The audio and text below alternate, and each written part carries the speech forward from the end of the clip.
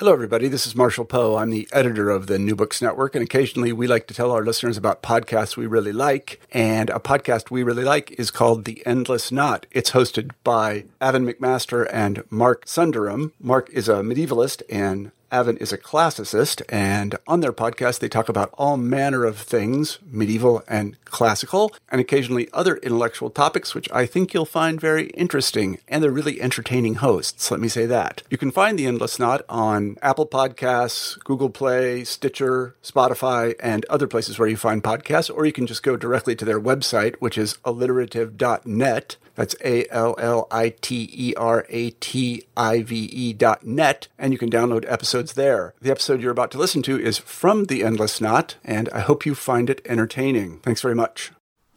Welcome to the Endless Knot podcast, where the more we know, the more we want to find out, tracing serendipitous connections through our lives and across disciplines.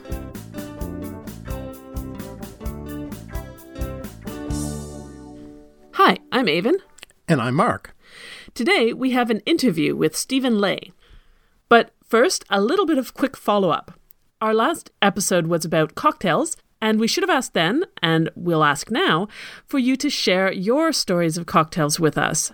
We told you how we got interested in cocktails in the first place through our cocktail party, and I'd love to hear stories of how other people got interested in cocktails, if you are indeed interested in them. And tell us about your favorite cocktails or a fun cocktail party you've been to. You could leave a comment on the website, or you can also tweet us at AvonSarah. Or at Alliterative. Or go to the Facebook and leave a comment there. It'd be fun. If we hear any great stories, we can share them with people next time. But now we'll get on to the interview with Stephen. Stephen Ley is an anthropologist who did his PhD in biological anthropology at UCLA, his master's in international relations at Johns Hopkins University, and his undergrad in mathematics at the University of Ottawa.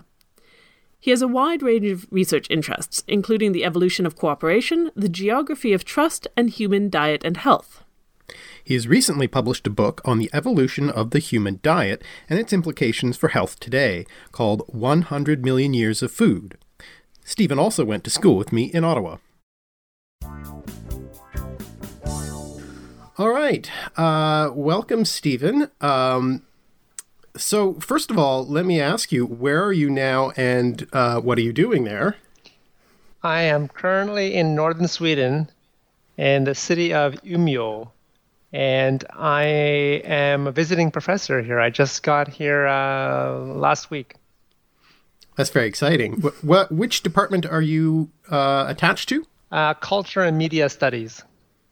Interesting. Okay. That reflects very well your rather varied background in your education and what you've been working on, doesn't it? Yes. You keep moving. That's right. I was in the Department of Biology at the University of Ottawa, and I'm in Culture and Media Studies. Yep. Anthropology is a versatile field, I guess.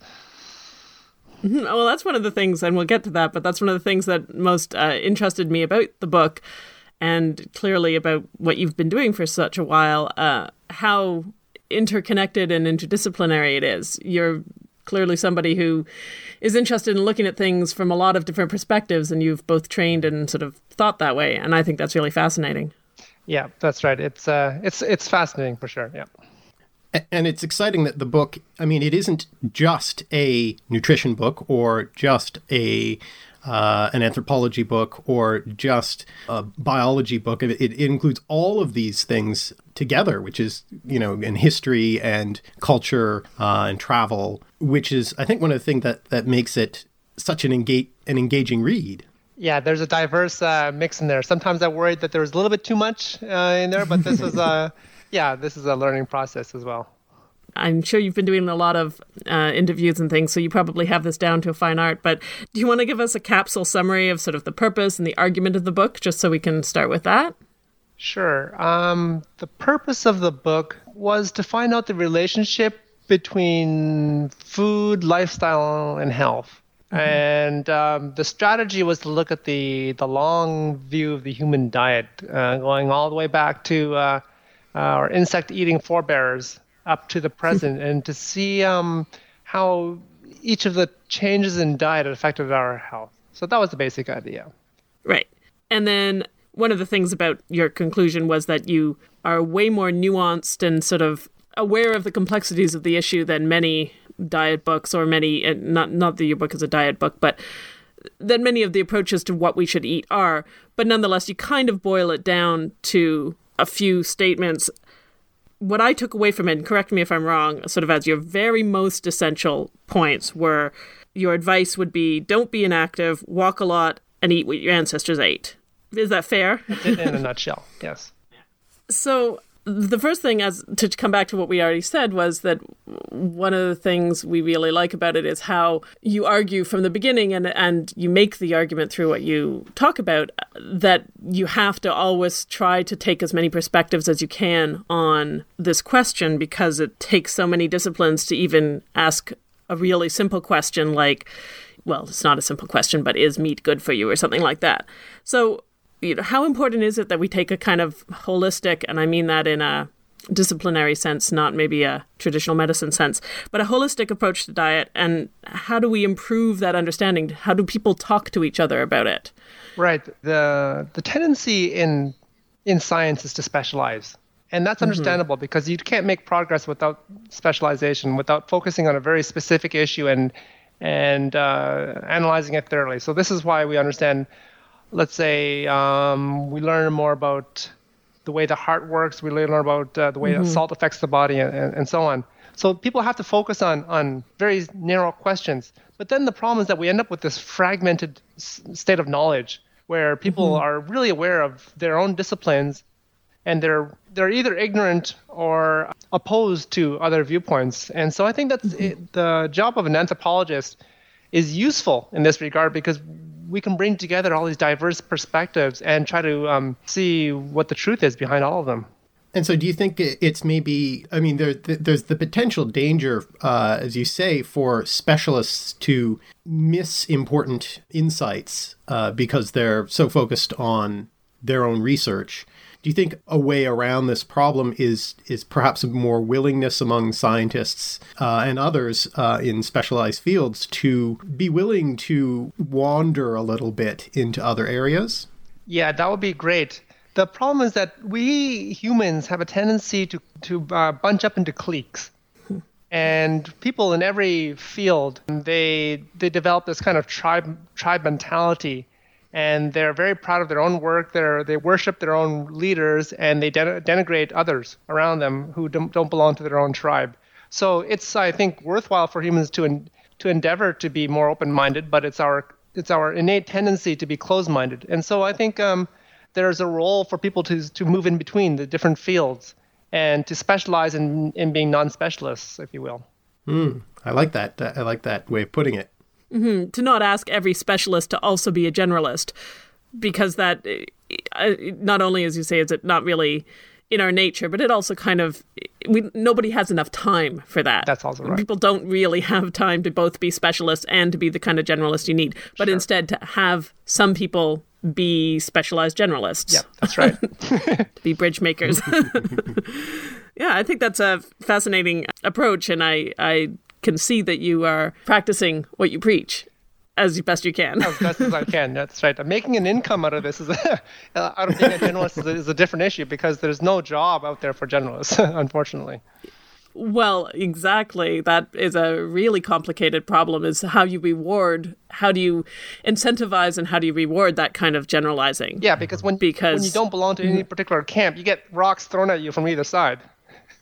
Yeah, and from the way that we have, the basic structure we have set up, which is universities are departmental and can only really function, or it's very hard to function for outside of those departmental boundaries. And then if you're going to hire somebody for a position in your department, you of course want the person who's the best specialist in that department, not somebody who isn't. And yet you lose out by thinking like that all the time. Yeah, and I think we can learn something from the corporate world in this case. So I think modern successful entrepreneurial companies, they tend to try to break down these barriers and make the companies as horizontal as possible. Right. And they have to do that in order to make a profit. In the academic world, there isn't such urgent need to become profitable or to be, to compete so much in the market, as it were. So I think that we'll eventually follow in the corporate way in this regard. And I mean, one doesn't, I don't anyway, really want a university to be profit driven, of course. And I know that's not what you're arguing, but at the same time, you need you do need urgency of some sort to drive that kind of change. Yeah, I think so. Yeah, and I know that's a problem that I've kind of run into, having done a degree in a very interdisciplinary department, and having, done research in a dissertation topic that really didn't fit into any specific department terribly well. It's hard to convince people of the value of that sort of work when they're so focused on the disciplinary perspective. Mm-hmm. That's right. Yeah, I worked on the topic of, besides food, I worked on the topic of societal trust. And I recently inquired about a postdoc on working on trust to some department in the States. And the guy replied to me that, hey, you're not from political science, so we can't hire you. Right. And so the idea there is you have to belong to the tribe in order to get accepted by them, which is understandable. Yeah, and that you have to speak their specific language and work within their discipline. And in universities, of course, you have this double problem of having people do research in one field, but then they also have to teach. And when you're going to teach within your discipline, because you need somebody who teaches an introductory class in whatever in your department. But at the same time, then that just fossilizes those rigid disciplinary boundaries, because you only teach one discipline to your students. So it's self-replicating. Yeah, I mean, I'm a visiting prof at the University of Ottawa, and one of the reasons I'm a visiting prof and not a real prof is that there is no biological anthropology department at the University of Ottawa. My discipline doesn't exist. Right. And so I have to necessarily just float in between the boundaries. Mm-hmm. And be attached to multiple departments, and yeah, we could get into, of course, the minutia of how the administration works and doesn't work and all of that. But perhaps we will. I suspect we would all share some views on that matter. Sure. But maybe we'll leave that for another time. But yeah, I do think that that's an ongoing problem in trying to balance those competing needs for progress. It's very hard. It's hard for departments, it's hard for universities, it's hard for individuals, and it needs to be done, but it's a difficult balancing act. Yeah, my wife is also always asking me, like, so where are we going to move next? Yeah, well, exactly, and it leads to, this is a whole other part, the precariousness and it's adventurous and exciting, and we'll get to your clear love of travel. Yeah. But there's a difference between travel for the sake of travel and having to move before a new job. Those are very different things. That's right. So speaking of travel then, you tell a lot of really fun stories about traveling and exploring different regional and traditional cuisines. Did the travel come first, or the idea for the book, or, did they just sort of go hand in hand together? Specifically for this book, the idea came first. The idea was pretty urgent in some ways, and my mother passed away from breast cancer, and so I had to get to the bottom of this question of what were the risk factors behind breast and prostate cancer, which run in my family.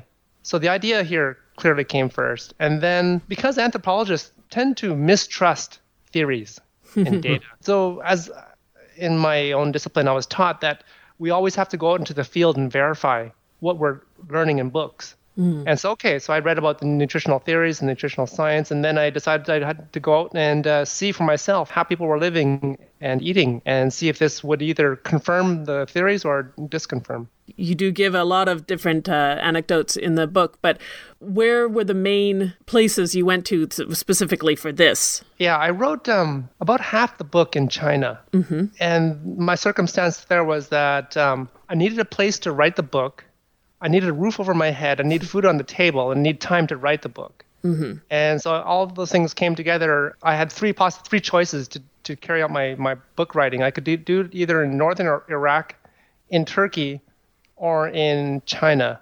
This is places where I found a job teaching English. And so in northern Iraq, I found out that the troops were massing on the border, and so I actually signed the contract, and then I backed out. Right. And then in Turkey, they told me I would have to work on weekends, so that left me with no time to write.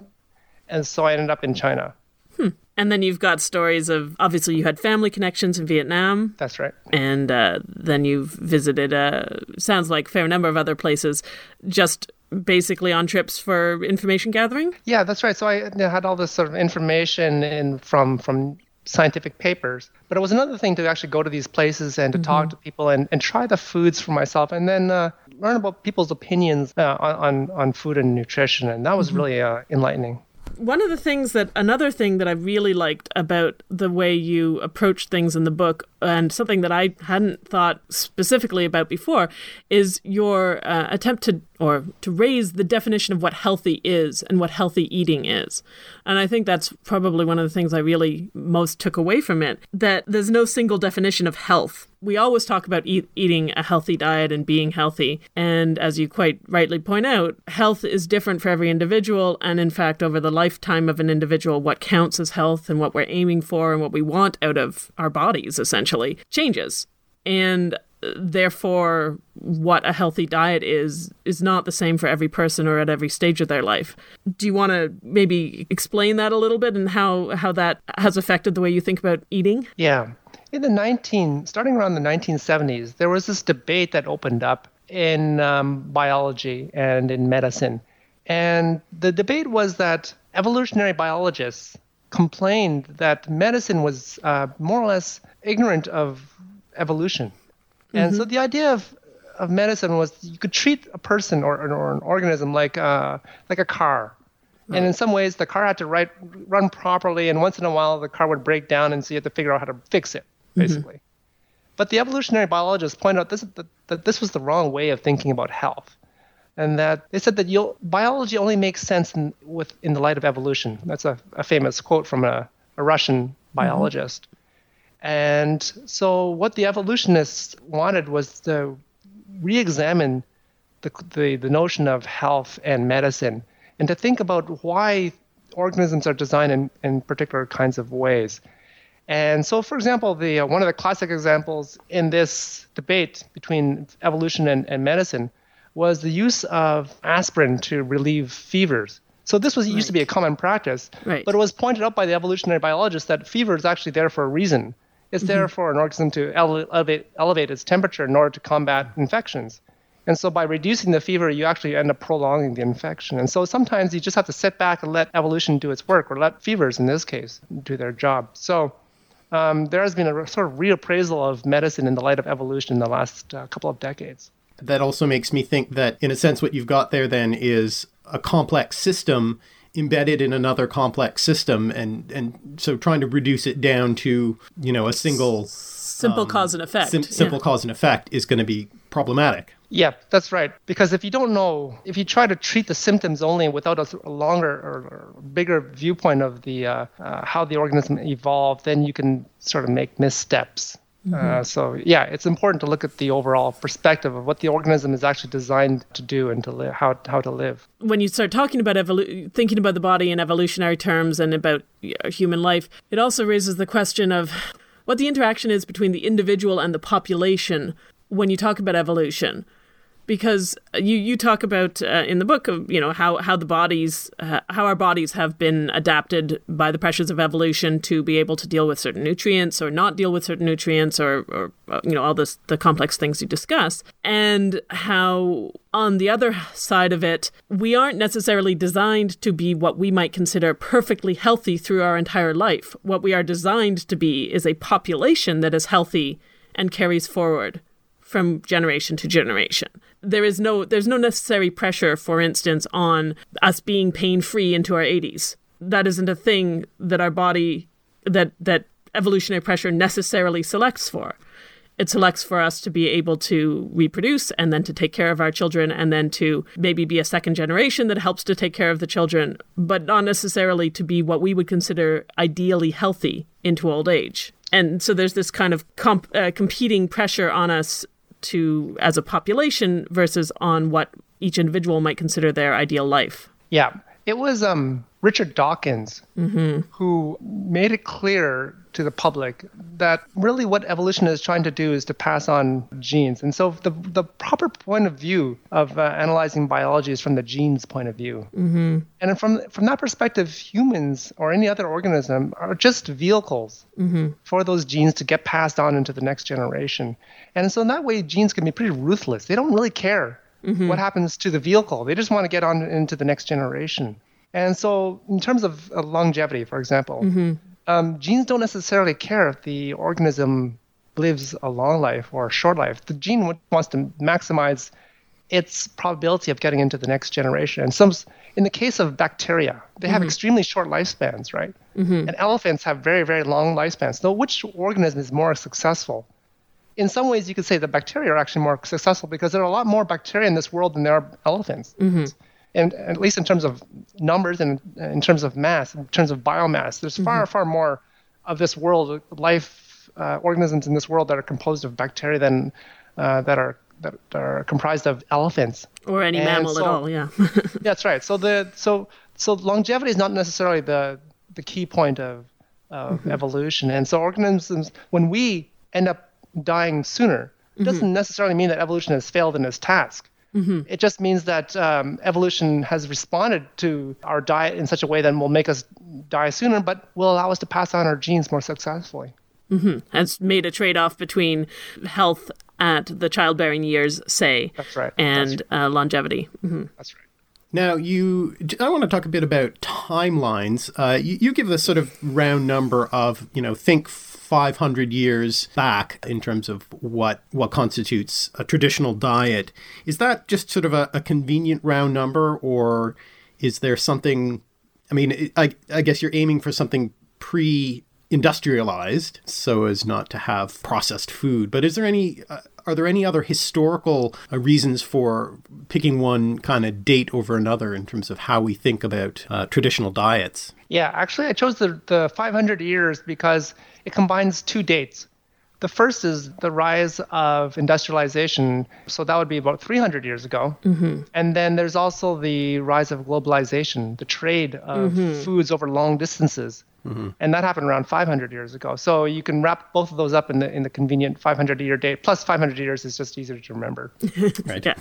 Yeah, because getting back to our point about generalized versus specific knowledge, both Mark and I have, strong historical backgrounds. That's one of the ways in which we tend to think of things from a sort of history discipline. And so as I was reading, that was the kind of questions that came up for me about when we talk about going back to what our ancestors ate. There's a lot of historical information that I think you've clearly thought about, but that's a discipline that's important to what you're trying to do too. So 500 years, where do we draw that line? Would looking 1,000 years back be too far in terms of this? Because if I think about my ancestors, okay, so we have to think about our own ancestors.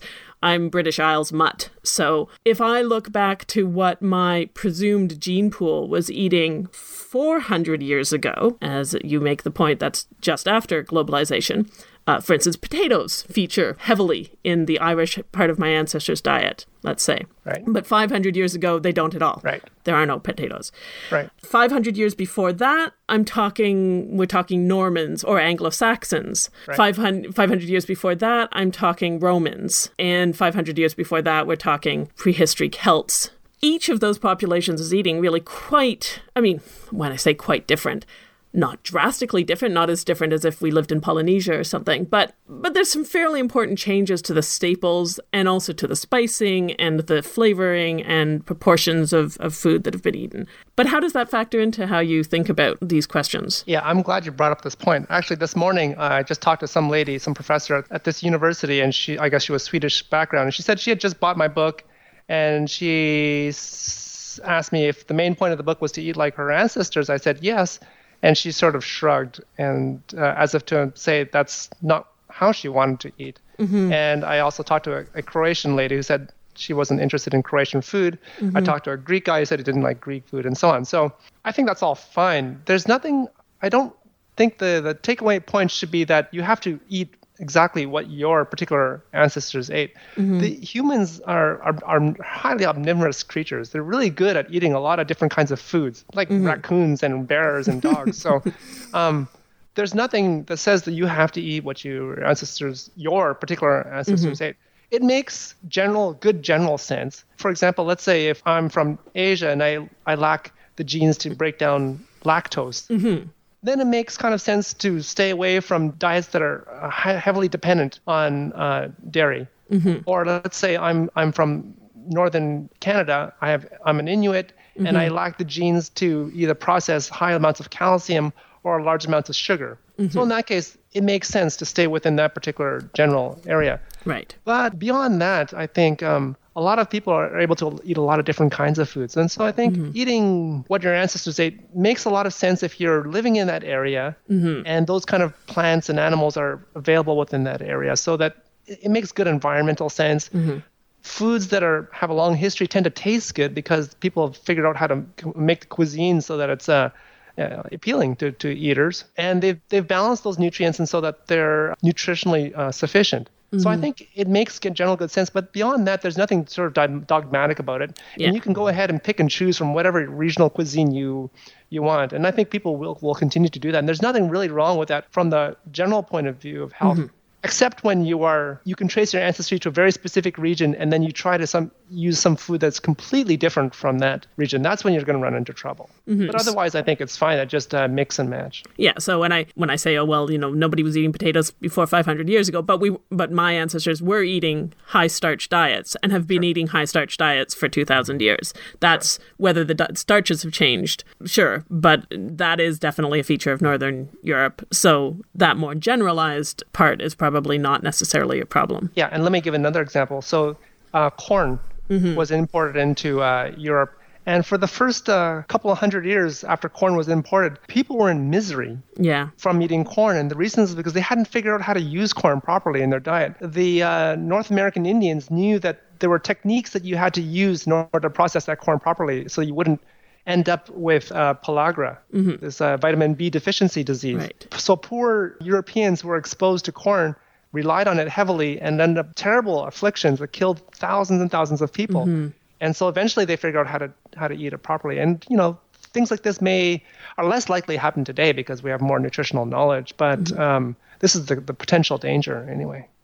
It's interesting. This raises a sort of specific question, or I guess you sort of answered a specific question that was kind of concerning me is, what do you do when you're of mixed ancestry? This is important for me. I have, my mother is French Canadian, my father is from India, and those are very different populations, very different kinds of foods. But if you take the sort of, as you say, mix and match approach for the most part, that solves a potential problem for me. Yeah, and I think there's this new field of nutritional genetics. And what they want to do in this field is to find out a person's exact genotype and then tell them exactly which kinds of foods they should avoid eating because of whatever interaction with their genes. This can be applicable for people who are from mixed backgrounds and mixed genetic ancestry. Apart from that, just general common sense would be to just mix different kinds of foods and to be aware of the potential problems of having a mixed background. Well, for instance, for you, Mark, you're aware that you've got genetic predispositions towards problems with diabetes, and that's from your father's side. Indian background, there's a high chance of diabetes. Probably because of the interaction between genetic type and modern eating habits. I mean, that almost certainly is a big part of it. That food has changed faster than bodies. Right. In a way, this is sort of one of the central questions that I kept coming back to that I just found really fascinating, because when you talk about people finding the balance of how to make their staple foods taste good, for instance, well, there's a balance there. They find a way to make their staple foods taste good, or they find a way to make what they think tastes good match their staple food. I think they're of British cuisine and its famed blandness. But Brits traditionally did not find their food bland. They found other food unacceptably strong, right? They didn't like garlic. They didn't like onions. They didn't like spices. Then they got their hands on India and discovered a sudden love for spices, but only in certain contexts and only in certain ways. And I think that makes sense. And of course, that's how any population is going to adapt. But it is one of those problems we have now. I mean, I look back, I love certain kinds of traditional British food, but I also find other kinds of traditional British food highly unappetizing and unappealing. And I'm only looking back to, say, the Victorian period, when things had already moved forward. When what we think of as British food is traditional British food goes back no further, most of it, to the Victorian period. When I go further back, the other thing that immediately comes to mind is class, the issue of what class of our ancestors were thinking about and how class plays into it. Because, what the peasants ate 500 years ago or what the lords were eating 500 years ago were very different.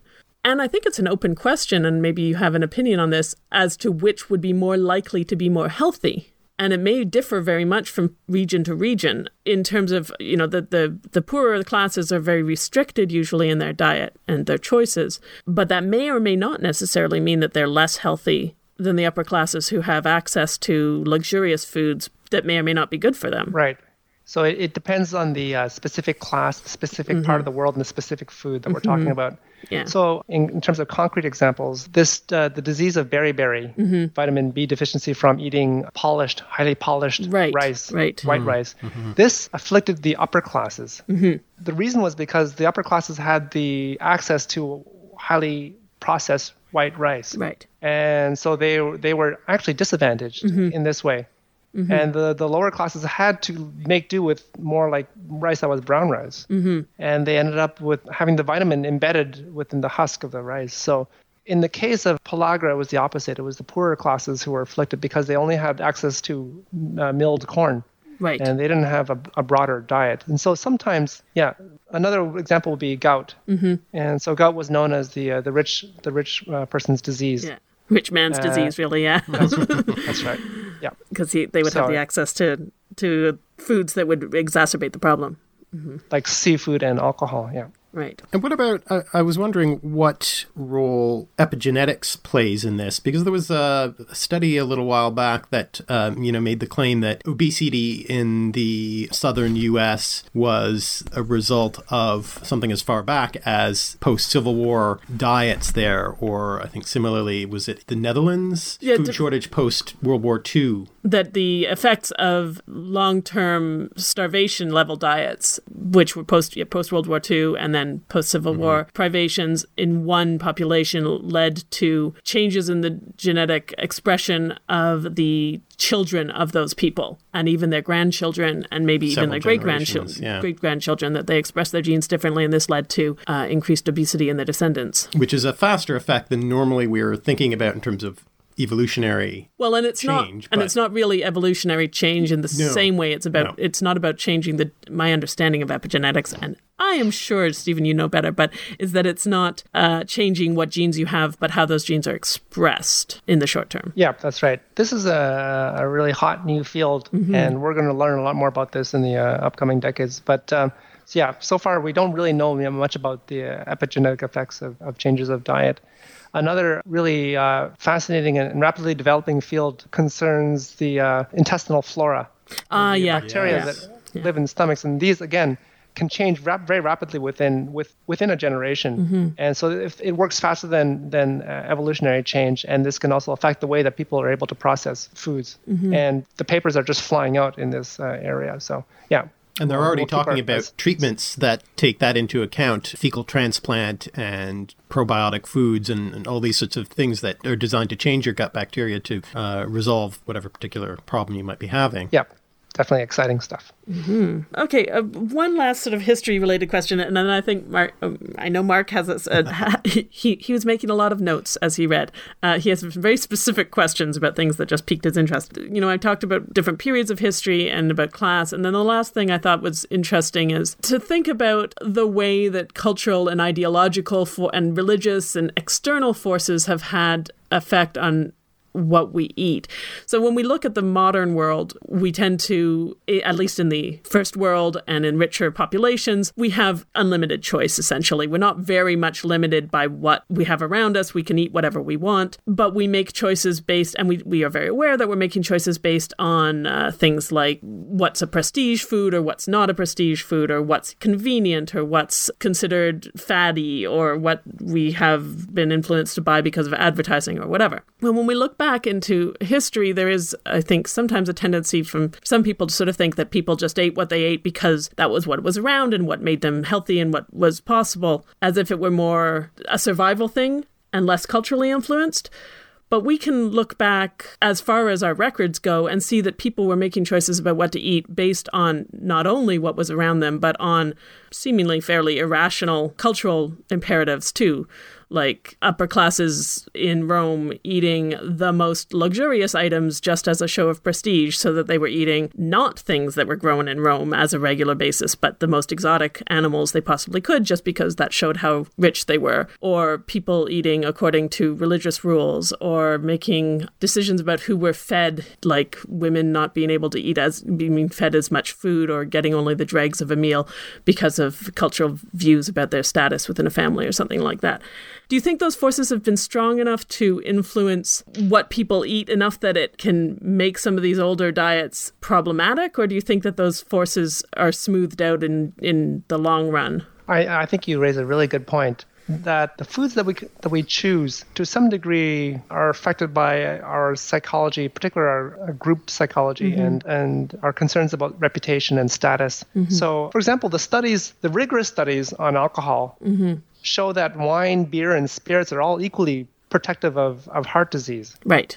But there's a snob appeal that goes with wine, and you drink wine out of a very delicate glass. There's all you can take a course on how to buy glasses for wine, right? And then there's this whole vocabulary that's associated with wine that's really arcane to the uninitiated. And of course, wine has all these reputed effects associated with it. But really, when it comes down to it, it's really about alcohol. And alcohol is prevalent in wine and beer and in vodka, yes, and spirits, right? Yeah, for a time, the internal organs of cattle and pigs went out of style, but now they're coming back into vogue. They were regarded as underclass food, and now they're coming back as well.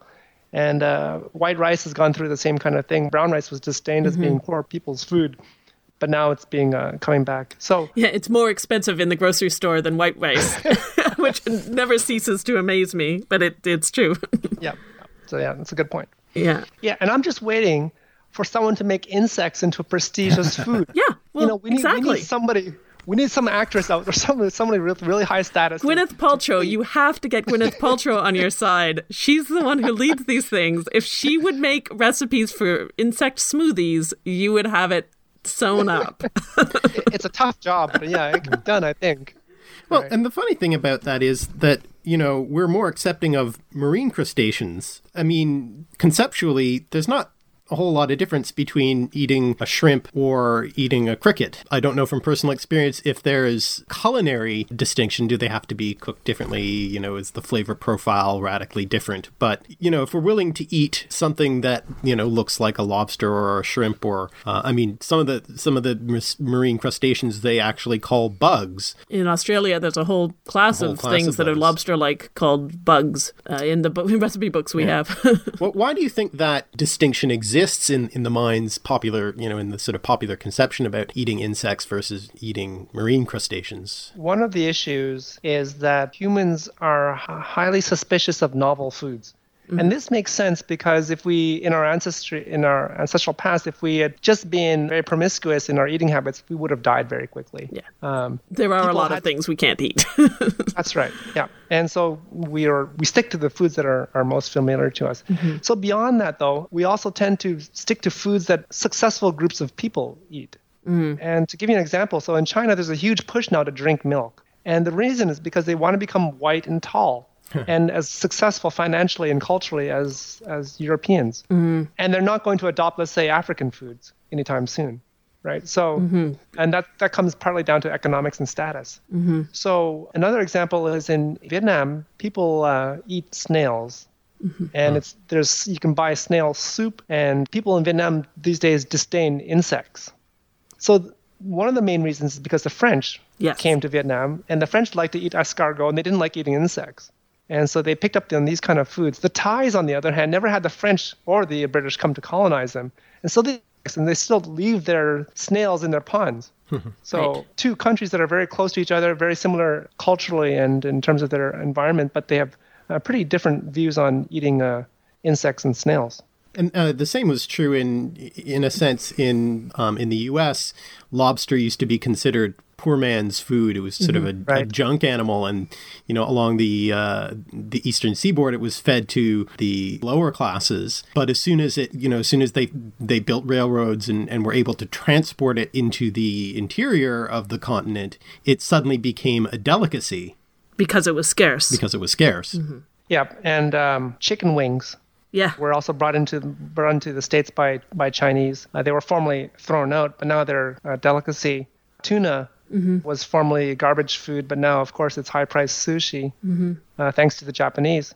And a really interesting example is in Greenland, when the Norse there refused to eat fish, and they actually end up starving. Their entire colony starved to death because they wouldn't eat the fish around them. Well, actually, that parallels, my particular area of specialty is the ancient world. I'm a classicist. And that parallels one of the things, you talk about the Mediterranean diet, of course, as being one of the well-known traditional diets that is highly touted for its health-giving benefits, at least for those for whom it's appropriate. And it's interesting, we've been recently doing some cooking from old recipe books, that we've got medieval cookbooks and classical world cookbooks. And when you go back to Roman foods, they don't taste anything like Mediterranean foods now. And in fact, even the basic staples are quite surprisingly different. There is olive oil, but in much smaller quantities than they use now. It was very expensive and highly prized, and they used it mostly for fuel and personal grooming and only a little bit for cooking. And their staples were in Rome were lentils and pulses with barley, a widely used but disparaged grain, and certain kinds of wheat as a basic grain. And everything was flavored with, you talk about it in your book, garum, that's equivalent to fish sauce. So everything's flavored with fish sauce, and everything's sweet and sour, basically. So there's a lot of vinegar and wine vinegar used, and balanced with a lot of honey and grape juice to sweeten it, and then with this highly salty fish sauce. And the main flavorings that are in almost every dish that we make from the Roman world that we have recipes for, which of course we only have recipes for high status stuff, but still, is got cumin and coriander in it. And generally, asafoetida powder is what we use now that makes up for silphium, which is something that they used and loved, but used so much that they actually made it go extinct around the 1st century AD. And so it doesn't exist anymore. And that combination of flavors would be completely bizarre, I think, to any Italian now. It really does not, obviously they didn't have some of the staples of Italian food. They didn't have tomatoes. They didn't have pasta. But even more, just the balance of flavors and the kinds of, it's much more similar to, in fact, what we think of with Thai food, with that careful balancing of the sweet and sour, except without the hot. They don't have the spicy flavorings, of course. So, when we think of a Mediterranean diet, it doesn't, and they didn't eat a lot of seafood. They did eat some, but not very much. And for the Greeks and the Romans, again, seafood was low status, and you would only eat it if you had to. You look at the Homeric epics, and not a single person in all of Homer eats a fish. And in fact, in very much the same way you're talking about the Greenlanders, at one point Odysseus and his men are trapped on an island, and they are starving, and they end up slaughtering the cat. I know this is a poem, but bear with me. They end up slaughtering the cattle of the sun, which they've been forbidden to slaughter, because they even say, if we don't eat these cows, we're going to have to fish, and we'd rather die. We'd rather die. They are heroes. They would so they slaughter the cattle of the sun. They are punished by being killed by it's a curse. The gods are mad at them, but they are that unwilling to eat fish. And this is the Greeks, who are, the best sailors in the Mediterranean at the time and all the rest of it. And that's what I mean by the ideological pressures that are against people doing what's in their best interests. You can see that right there at the very beginning of Western literature. Yeah. So the psychology of disgust is pretty interesting too. And in some ways, foods help to delineate groups, cultural groups. And so growing up in Ottawa, English-speaking kids disparaged French kids for eating frogs. Yeah. Right. Even though almost none of them probably actually did.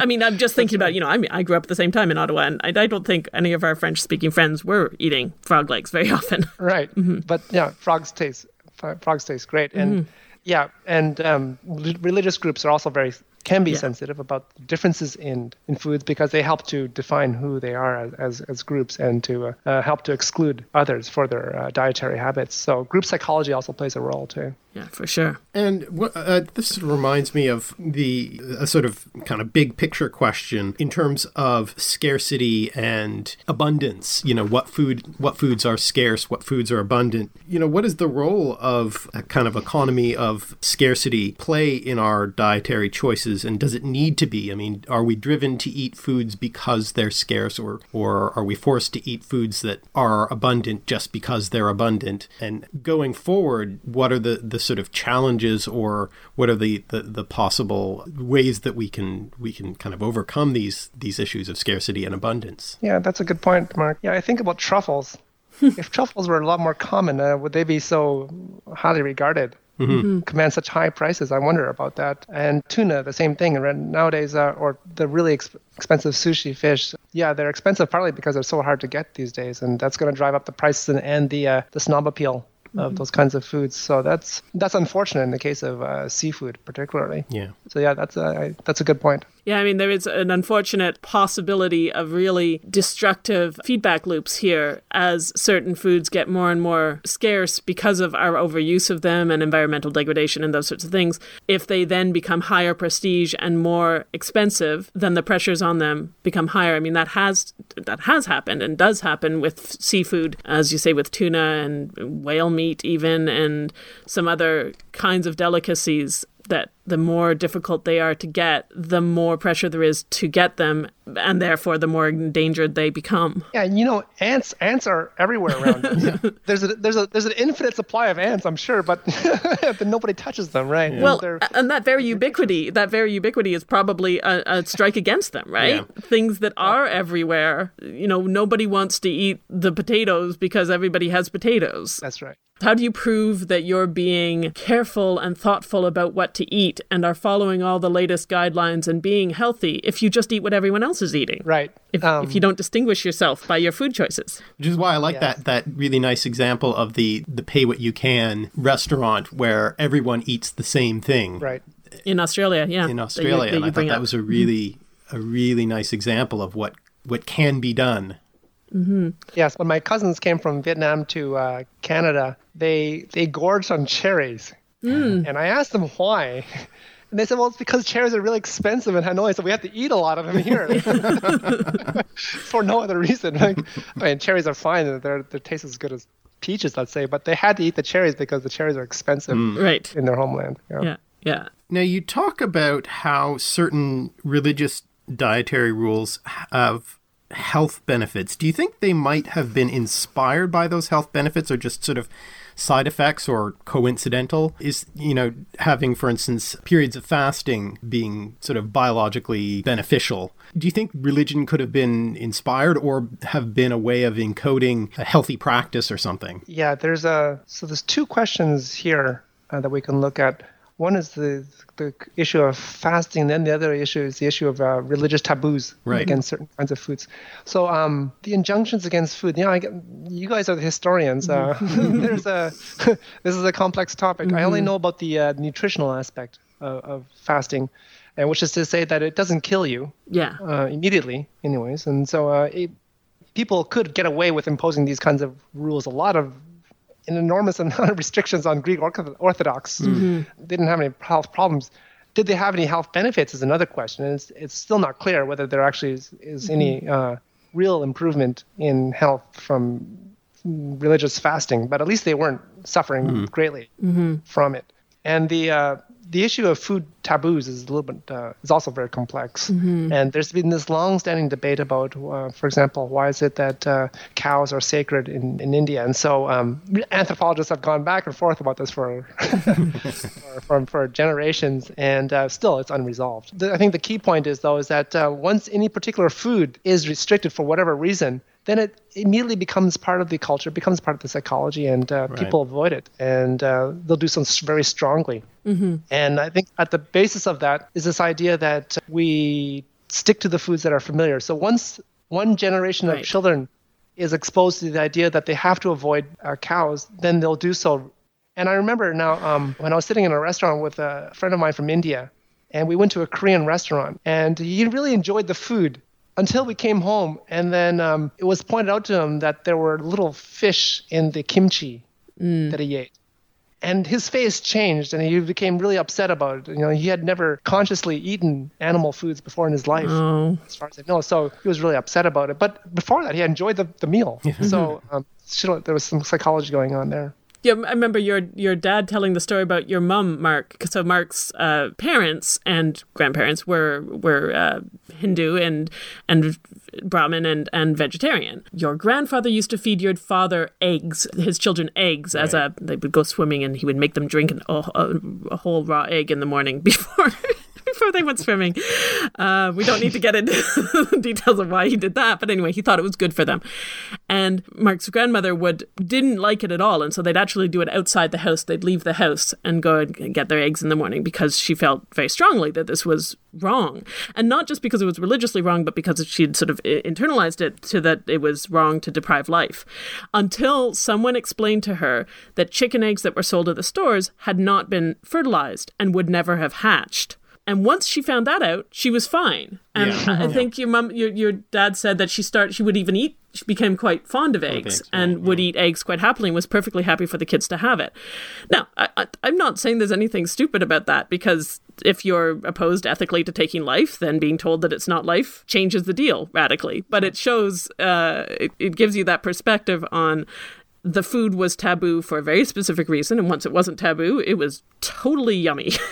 So yeah, and another thing that I've realized from this book is that, for example, Western anthropologists going to India were really fascinated about why it is that cows were not eaten, and going into other parts of Asia, they were fascinated about why dogs were eaten. Right. But if anthropologists had gone the other way around, if they had gone from Asia to North America or Western countries, they would have said, why do people not eat their dogs? Why are they putting them on pedestals and treating them so well when dogs are really good food, right? So and people coming from India might have said, why are you all eating all these cows? Sure. And why are you raising all these cows and taking all this land for them when all you need is a few to pull a plow, and you don't need the rest of these hanging out and eating meat? Why are you not raising more efficient food sources?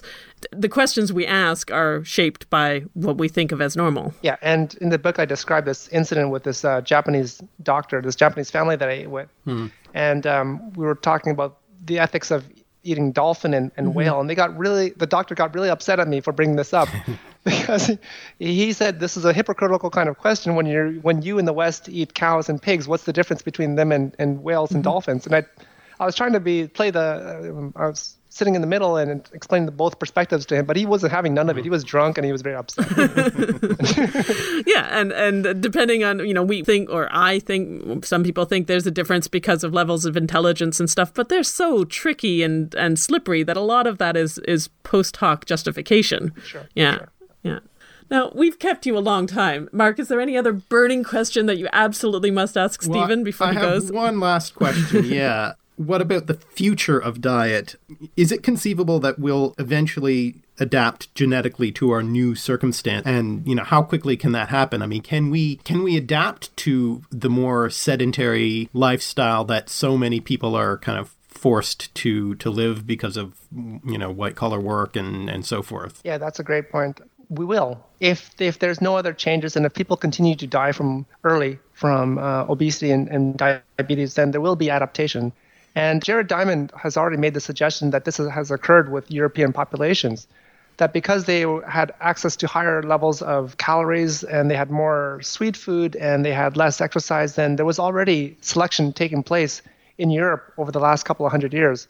And as a result, Europeans are less sensitive to the effects of diabetes compared to Asians. So actually, it's not that Asians are particularly susceptible to diabetes, it's that Europeans are particularly less susceptible due to the natural selection that has already occurred among them.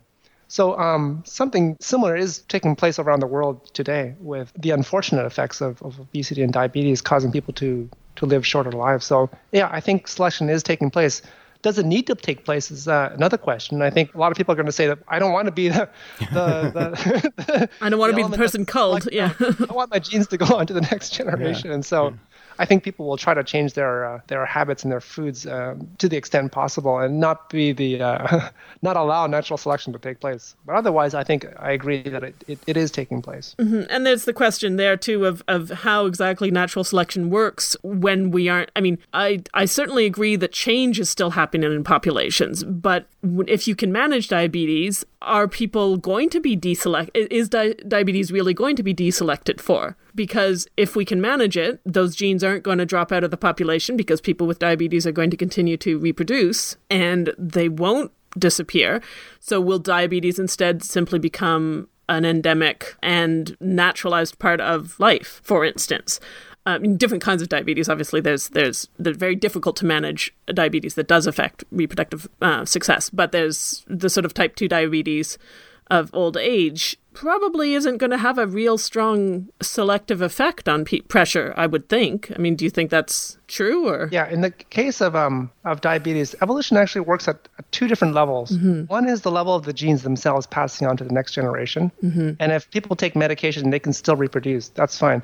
But the second level is the care that grandparents invest in their grandchildren. And so if grandparents end up with reduced lives, as they do in the case of diabetes and obesity, then there's going to be, their grandchildren are going to have a poorer chance of being successful, of growing up and reproducing in their generation. Actually, I thought that was a good point because my thought on that has always been, well, yes, but the kinds of nuclear families we have now rely a lot less on grandparents for actual survival. When we're talking survival, the survival rates of a child that has grandparents or does not have grandparents are probably, it might be a slight difference, but it's going to be quite slight compared to even 300 years ago. But there are societal pressures. Somebody who does not have parents living with them, does not have parents living in their family, in their city, or doesn't have living parents, or who has very sick parents and therefore has to take care of them, may then choose not to have a family. So the pressures then become not on survival, but on reproductive choice. People who do not have that grandparental support system may simply choose to have fewer children or no children at all because the resources aren't there. Yep. So I think that you're right, that there's a pressure. It's a different kind of pressure,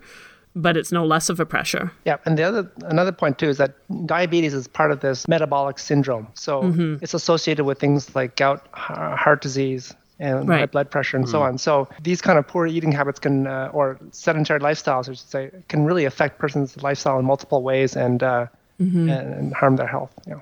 And make them make choices about how they do and do not have families or interact with others or whatever that do have long-reaching effects. That's right.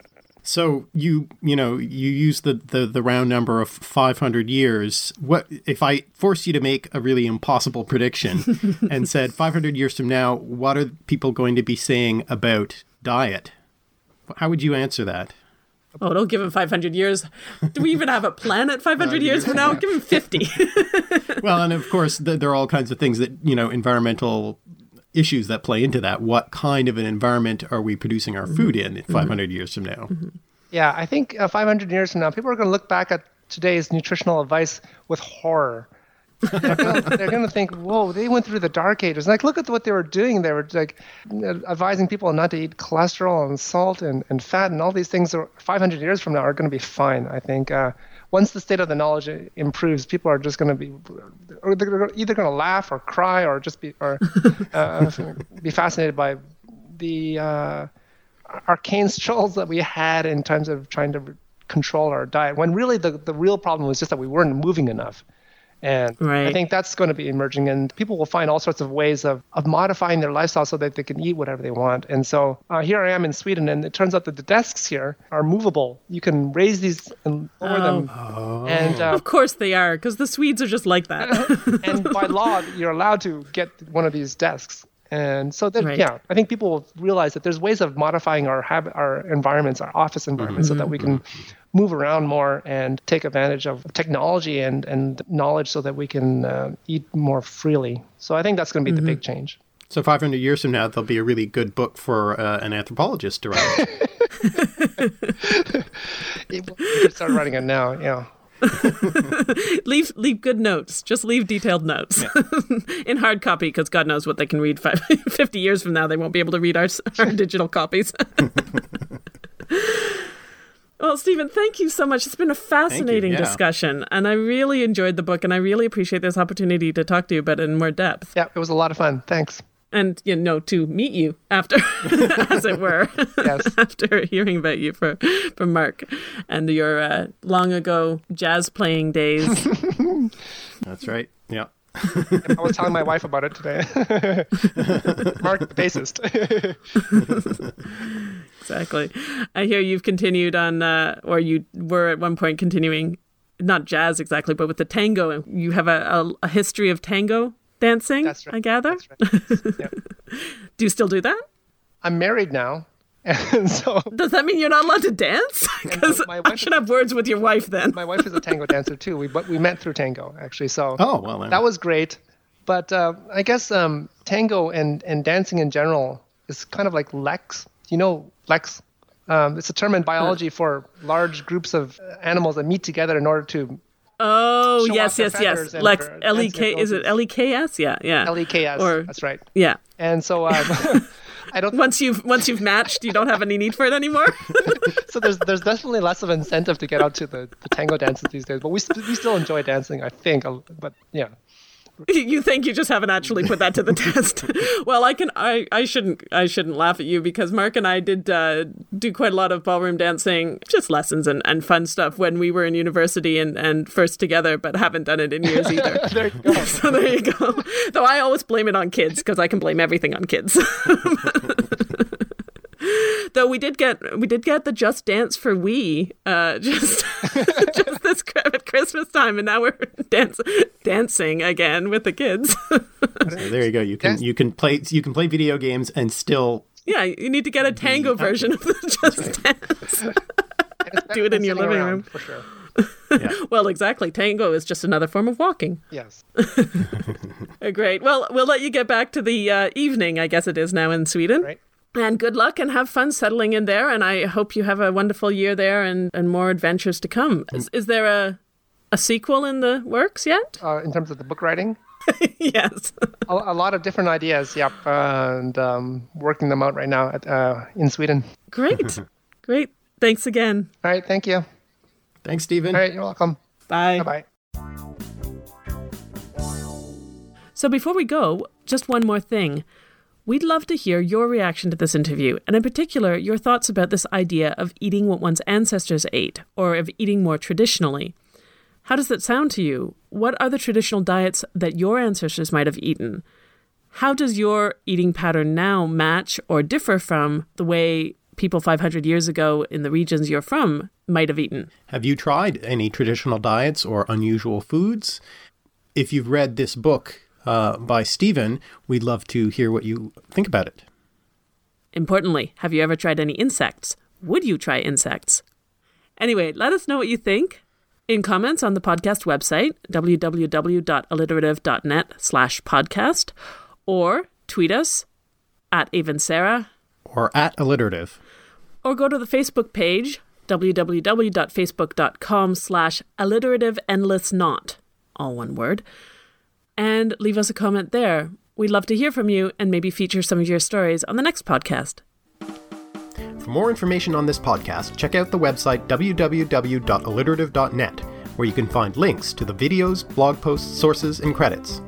We've also got all the ways you can follow us: Twitter, Facebook, Tumblr, G+, a mailing list, and Instagram. And please check out our Patreon, where you can pledge to support this show and our video project.